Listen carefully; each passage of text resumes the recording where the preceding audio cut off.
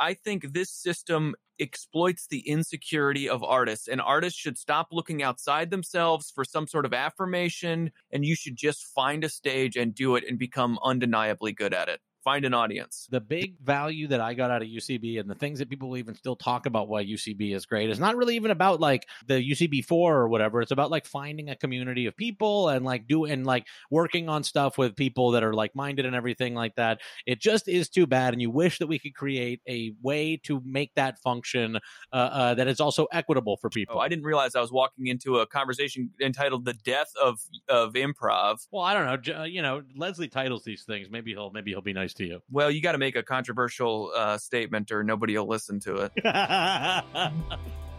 To hear the full episode, subscribe at patreon.com/struggle session. Like what you hear? Want to hear more? Check us out at patreon.com/struggle session or sesh.plus or strugglesession.substack.com for all our public episodes, commercial free, as well as hundreds of bonus episodes. Thank you to all our listeners for holding us down 5 years strong.